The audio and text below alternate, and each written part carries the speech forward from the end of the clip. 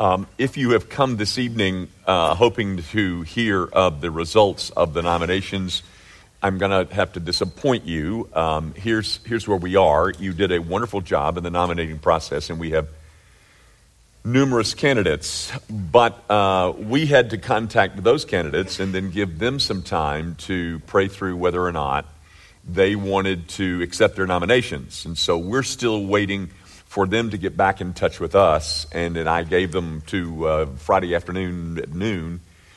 It will not be in the bulletin, but we will, Lord willing, be able to announce the list of candidates on Sunday morning. So if you were wondering if you were going to hear that, you're not tonight, but we'll, as soon as we can get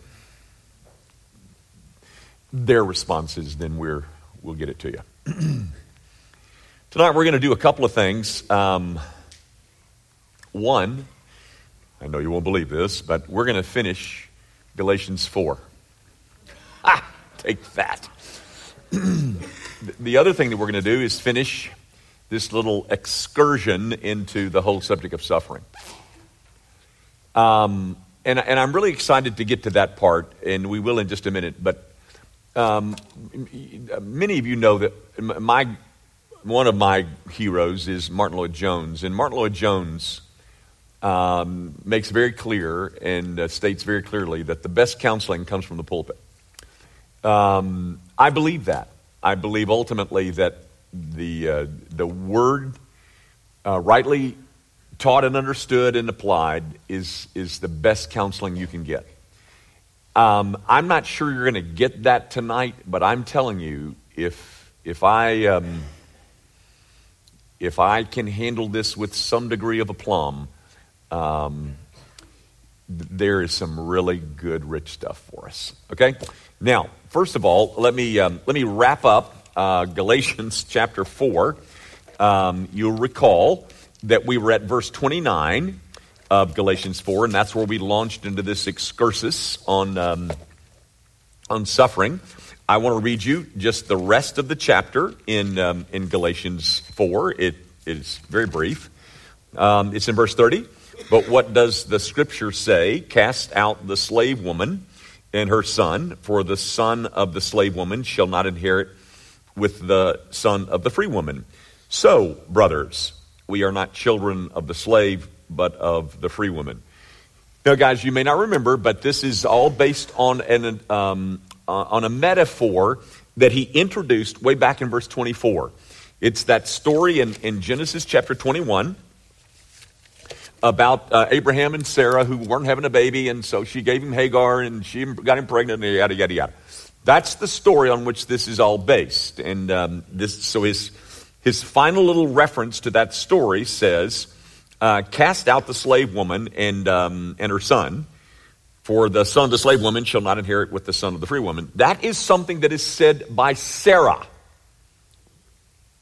In Genesis 21, verse 10, Sarah says those words to Abraham about Hagar and Ishmael. Get rid of them. Now, the one thing that I would have you to note is, and notice that was said by Sarah, but Paul says in verse 30, but what does the scripture say? Paul identifies what Sarah said, even in its ugliness, as scripture. What Sarah said under the inspiration of or included by Moses under the inspiration of the Holy Spirit. Even that erroneous statement made by, not erroneous, but harsh statement made by Sarah is included in that which is called scripture. He's quoting it as scripture. And notice what she's saying. She's saying that those who are a part of the slaves, that is the slave woman, Ishmael and his descendants, they are to be cast out. All those who are descendants of the line of Hagar, Ishmael, they are sons of slaves. They are sons of the law, and they will ultimately be cast out of the house of God forever. What Paul is doing with this one little statement in verse 30 is that he is sounding the death knell for Judaism. All those who are sons of the law will be cast out. And then he closes his argument with something that he said. Actually, he said it in verse 28. He said this is really his theme. We Christians, brothers, we're not children of the slave, but we're children of the free woman. It's that contrast between law and grace, which you see being finally concluded in that statement as he wraps up his argument concerning who we are. In essence, Paul has completed his discussion of the indicatives. When we get to chapter 5, he will start with his imperatives, which we mentioned again and again and again in this room. So, but chapter 5 won't come until January sometime, maybe. Maybe April, but we'll see. All right, now guys, that kind of concludes those two little summary comments in Galatians 4. As most of you know, I've spent 5 weeks on a little trip into this subject of suffering. I've tried to give you a picture of what the Bible has to say about the whole subject. We came to verse 29 where persecution is mentioned, and I used that as a springboard to try and tell you some of the fullness and the completeness of what God has to say about the issue of suffering. One of the major distinctions that I made is suffering that is brought on by my own sinful choices. And in that brand, we looked at the book of Lamentations, you may recall. Lamentations is written by Jeremiah, and he is giving voice to his lament concerning Israel's choice to forsake Yahweh, and the consequences of that are outlined for you in the book of Lamentations. We have other examples like David and Bathsheba, Jonah, and the story about Jonah and the whale. You know that one. So that was one of the broad sections concerning this whole issue of suffering that's brought on by my own sin. Then last week, I tried to make a distinction between that brand and this other brand, where there are numerous reasons why God authors a set of circumstances and brings them into our lives. Situations that produce his own glory, like John 9 and the man who's born blind. Or even Joseph, who was made a slave in Egypt, not because of his own sin, but ultimately so that he could become the deliverer of a world that was starving and in famine. Now, and of course, there's this other brand of just persecution. The sons of Ishmael, who do not like the sons of Isaac. I was surprised to find out how many of our staff knew the name Jen Hatmaker. You know that if you know that name of Jen Hatmaker, she's in quite a controversy right now because of her statements about same-sex marriage, and she has come out in favor of same-sex marriage. She and her husband. This is all unfolding in the blogosphere. Rosaria answered her in a way that was just absolutely precious. They replied, that is Jen and her husband. But one of the things that happened is that Lifeway Christian bookstores took her books out of their bookstores. I'm telling you this story because of that. Lifeway took her books out, and you cannot imagine the reaction of the LGBT community to Lifeway Bookstore's decision to take Jen Hatmaker's books out of their library, out of their bookstores. It is an example, I think, of this very same thing that Paul warns us about in Galatians 4, verse 29. That the sons of Ishmael are going to do all that they can to treat harshly the sons of Isaac. All right. So that's what we looked at for 5 weeks. As we wrap this up, I want to do this. I want to ask a question, and then I want to offer you an answer. And I'm saying to you, not because I'm saying these things, but this is some of the best counsel you're going to get. Simply because the question is simply this.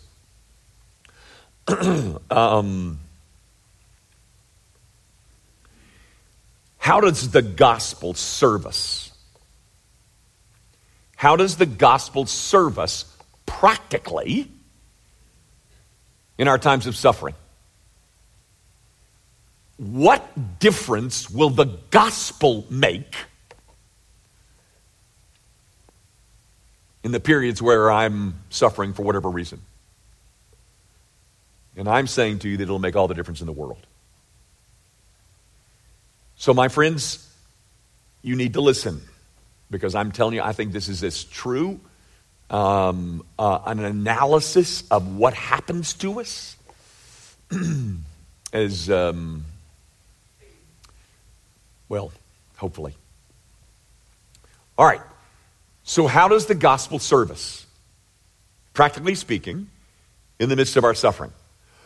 Well, obviously, the first reply would simply be that the first thing that you must do is believe that gospel, okay? We're going to assume for a moment that that's something that's already been done. Now, what do I mean when I say you must believe this gospel? Well, there's a couple of things that I want to outline for you that are included. First of all, if you are someone that understands the gospel, you are someone who knows that your standing with God is completely undeserved. Okay, that's the first thing you know. The second thing that you know is that because of the message of the gospel, that you are completely accepted and forgiven because of what God has done for you in Christ. So when I say the first thing that you've got to do is believe the gospel, I am assuming those two things. That my position is undeserved, and that I'm totally forgiven because of what Christ has done. If I misunderstand or even forget the gospel, there's going to be a couple of things that are going to be true of you. First of all, there's going to be a mindset that my standing with God is something that I work for to earn. That ultimately God is going to love me based on how I perform for Him. That's part of not believing this gospel. The other part of that is that because you're thinking that this has something to do with your earnings, that you're never going to be quite sure that you're accepted. You're always going to be wondering whether indeed, am I really loved? Okay, I'm asking, how does the gospel serve us? And I'm saying that what I mean by that is the gospel that tells me that everything that I have is undeserved and that I'm accepted in the beloved, as opposed to a misunderstanding of the gospel or forgetting it, where I'm always thinking that my standing is based on how well I'm doing, and I'm never really ever quite sure that God really does love me. All right, you got that? All right. How does that gospel serve me in the midst of my own pain? Guys, people who forget the provisions of the gospel have three big problems. Three big issues. Anger, guilt, and anxiety. Let me explain. If I forget the gospel, there's three things that I'm going to emotionally wrestle with. First of all, anger. Why would God do this to me when I'm performing so wonderfully for Him? I've been living a pretty good life in my estimation. And so the suffering comes. And so my natural reaction to that is, why should I be experiencing this? It's not right. It's not fair. And I'm angry that I'm in it, and I'm angry at the situation, and I'm angry at God for not doing something about it. You feel that you really deserve a better life. And that's going to lead to a fair amount of bitterness. Just like you see in the parable of the prodigal son and the elder brother. I've been serving you for years, says the elder brother. Where is my blessing? He said, I don't have blessing, I got pain. So that's the first thing that you deal with if you forget the provisions of the gospel. Anger. Second thing, guilt. Anger, because I feel like I've been doing pretty well. Guilt, because I know I haven't been doing very well.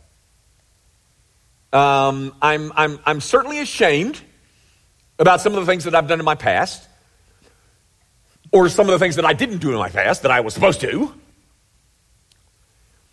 And so my guilt fixates me on my past.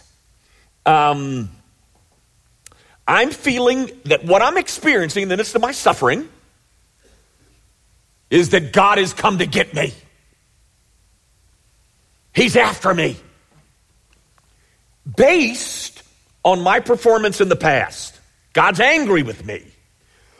Now, guys, you may be a real modern person here tonight. And by that I mean this.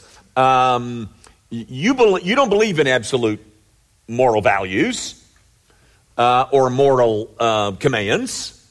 You're a relativist, and you say nobody's going to put their guilt on me. Okay, fine. Then I challenge you simply to go to the 550 websites that will help you deal with your shame over what you did in the past. I don't care what you call it. I don't care what kind of term you want to use. But if you fail to remember the provisions of the gospel, you're dealing with guilt/shame. Okay? And because of my guilt, I'm fixated on my past. It focuses me on things that I should have done or shouldn't have done. And so all of my energies for enjoying life presently dissipates. That's my second problem. Anger, guilt. My third one is anxiety. My anxiety orients me to the future. Since I've been trying to earn God's favor, I'm always struggling with a sense of, have I done enough? There's an insecurity that comes along with my anxiety, because I think you're supposed to earn this, and I don't know that I've done enough to earn these things. So, in my guilt, I hate me. In my anxiety, I'm angry with God. And in my anger, I'm venting that on the God who is not giving me what I think I deserve. So, my past, I cannot undo.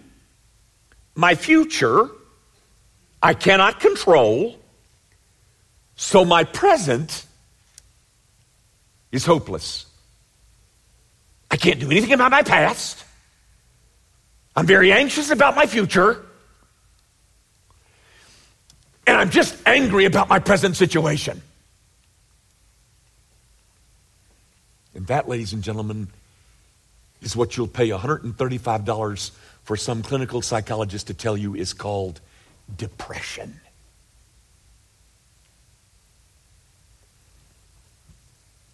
I'm hung up about my past. I'm very fearful about my future. And I'm angry about it all.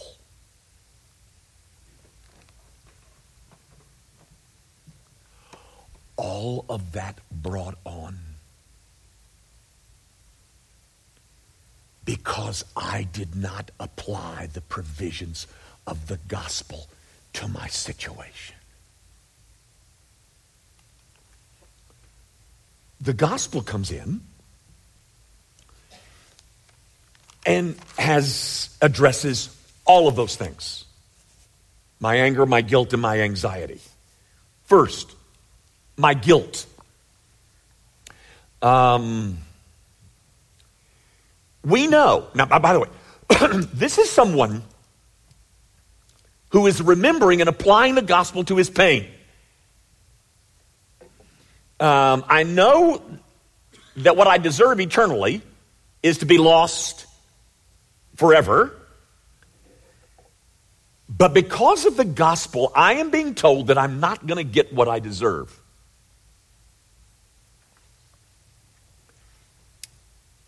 That eliminates self-pity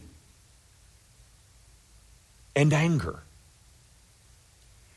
But it also addresses this fixation that I have on my failures from the past.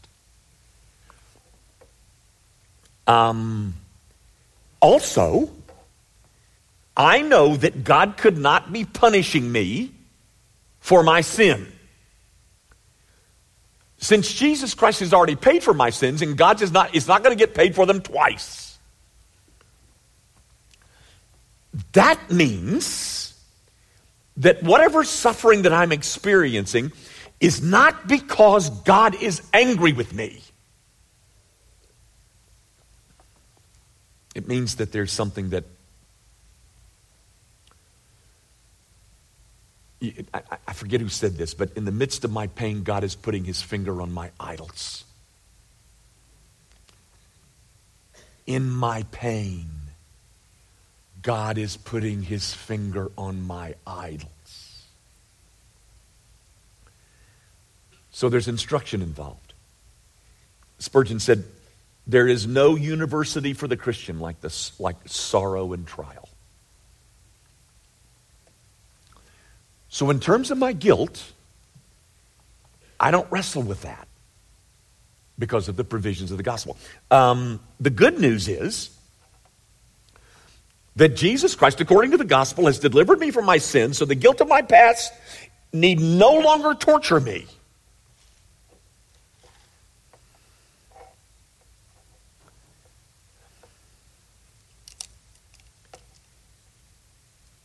I wish you would get that. Just that. We are not children of a slave woman.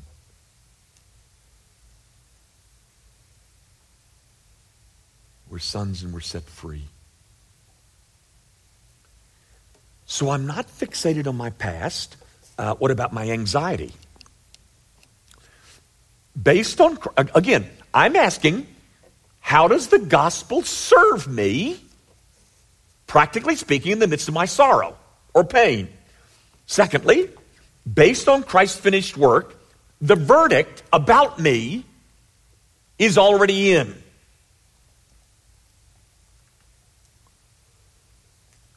Ladies and gentlemen, it is my privilege and honor to announce to you that the question, have I done enough, should never be uttered from the lips of the Christian.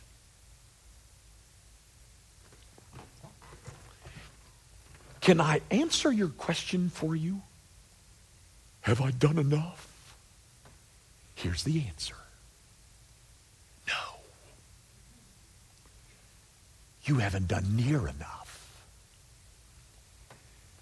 But that, ladies and gentlemen, is not to apply the gospel. To apply the gospel is to never let that question come out of my mouth. Have I done enough? No. But the gospel states that Jesus has. It is the gospel that frees me from this ludicrous, unnecessary quest to do enough so that I can feel quieted. Ladies and gentlemen, if you remain on that quest, you will never be quieted. Peace will mock you.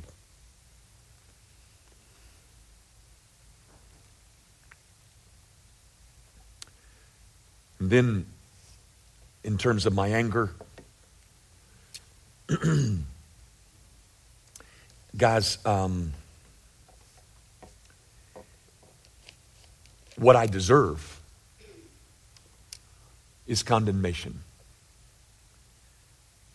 But I'm not going to get that.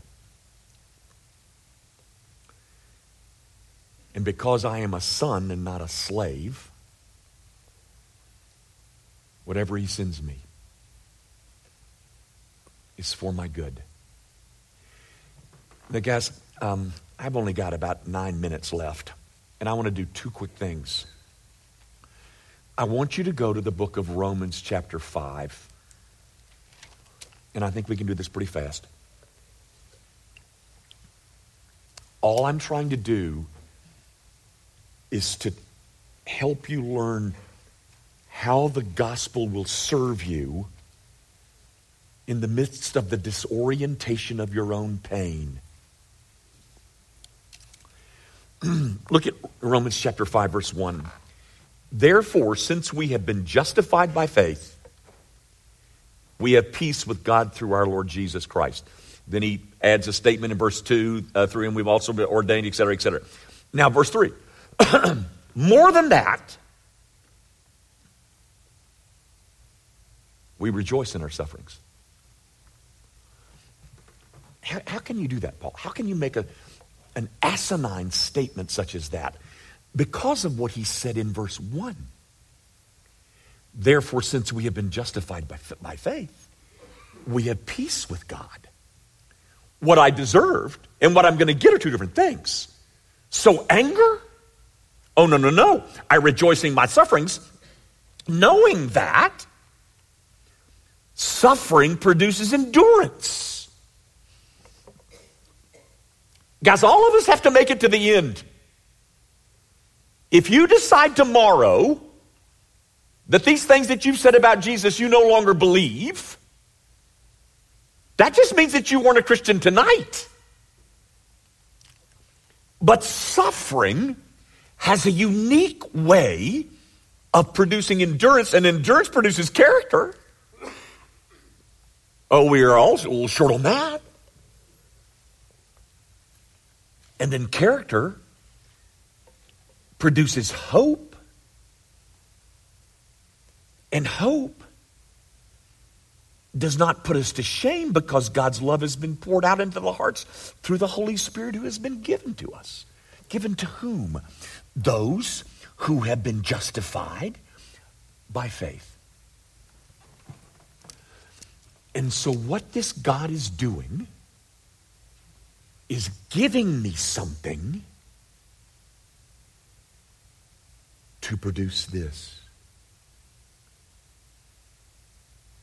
Why would I ever be angry over that?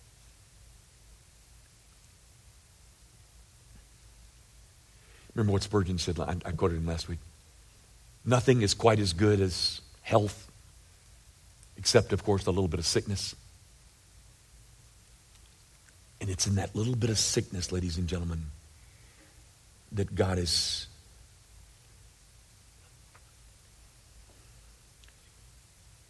producing greater character, a greater determination to endure, hope. And he is pouring into our hearts. Because God's love has been poured into our hearts through the Holy Spirit. That's why he rejoices. And guys, the reason that we don't is because we do not readily apply the gospel to our circumstances.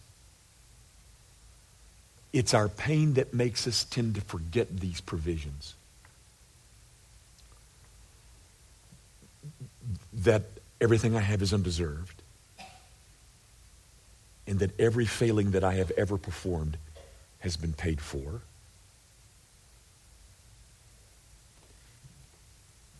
I'm not made right by performing well.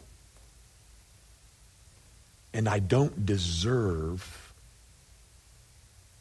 a life free from pain.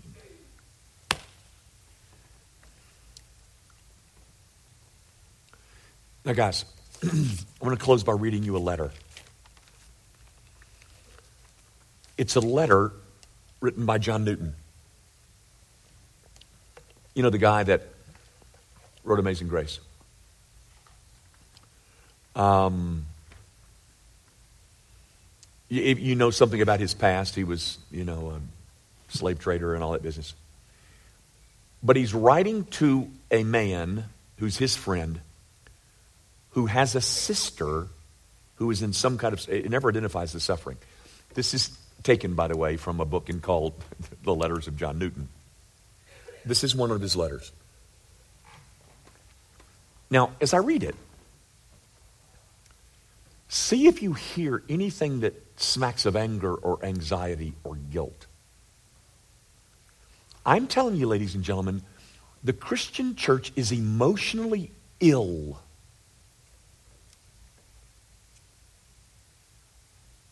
Because we have subscribed to a gospel that we do not apply. And I'm not saying you're not going to heaven. I believe you are. But a lot of our mental illness is unnecessary. And it usually comes to the top in the midst of our pain. And we start thinking, oh, God is after me because I did that. And, all this business. And I want to say, stop. Did you forget?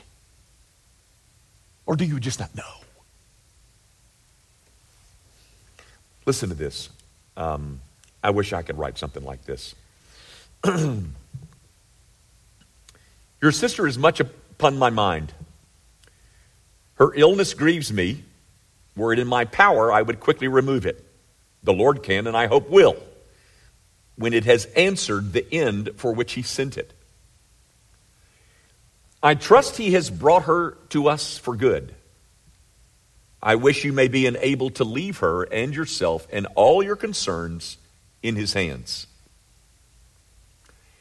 He has a sovereign right to do with us as he pleases. And if we consider what we are, surely we shall confess we have no reason to complain. And to those who seek him, his sovereignty is exercised in a way of grace.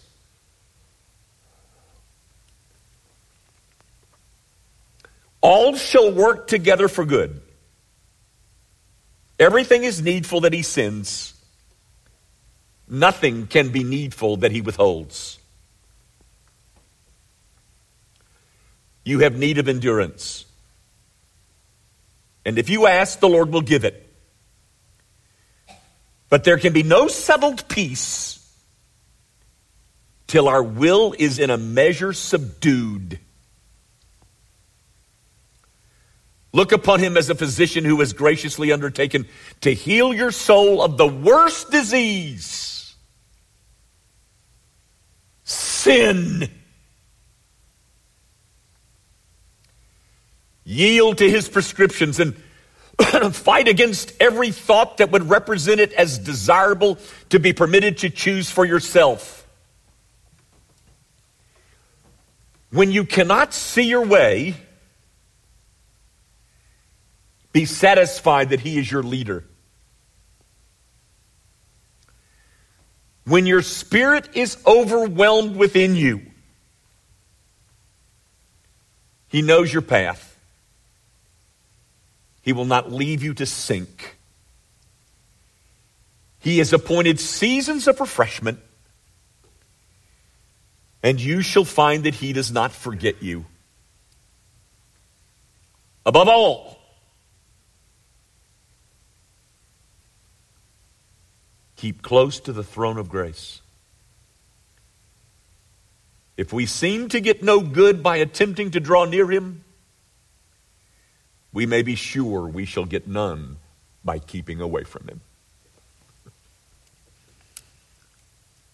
That is a pastor who has applied the gospel to the suffering of one of his church members. That is counsel, ladies and gentlemen, that is far better than what you're paying $125 an hour to get. Oh, that you would get that kind of counsel from your pastor, but he's not that smart.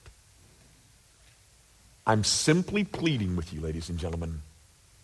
We believe in a gospel that tells us nothing we have is earned. And everything that we have done to violate His law has been paid for. Now, in the midst of your pain, go back and remind yourself of that gospel. And you will find that it will serve you well. And maybe we might avoid some of the depression that we're in.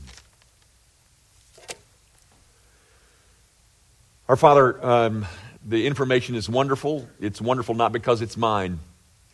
It's wonderful because it's the gospel. And I pray that you will use it to refresh your people.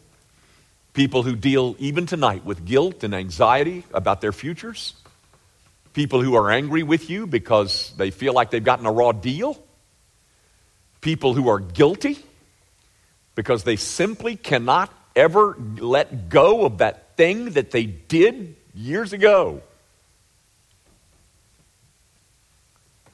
Would you teach them at the base of their soul the provisions of the gospel for us who are so undeserving?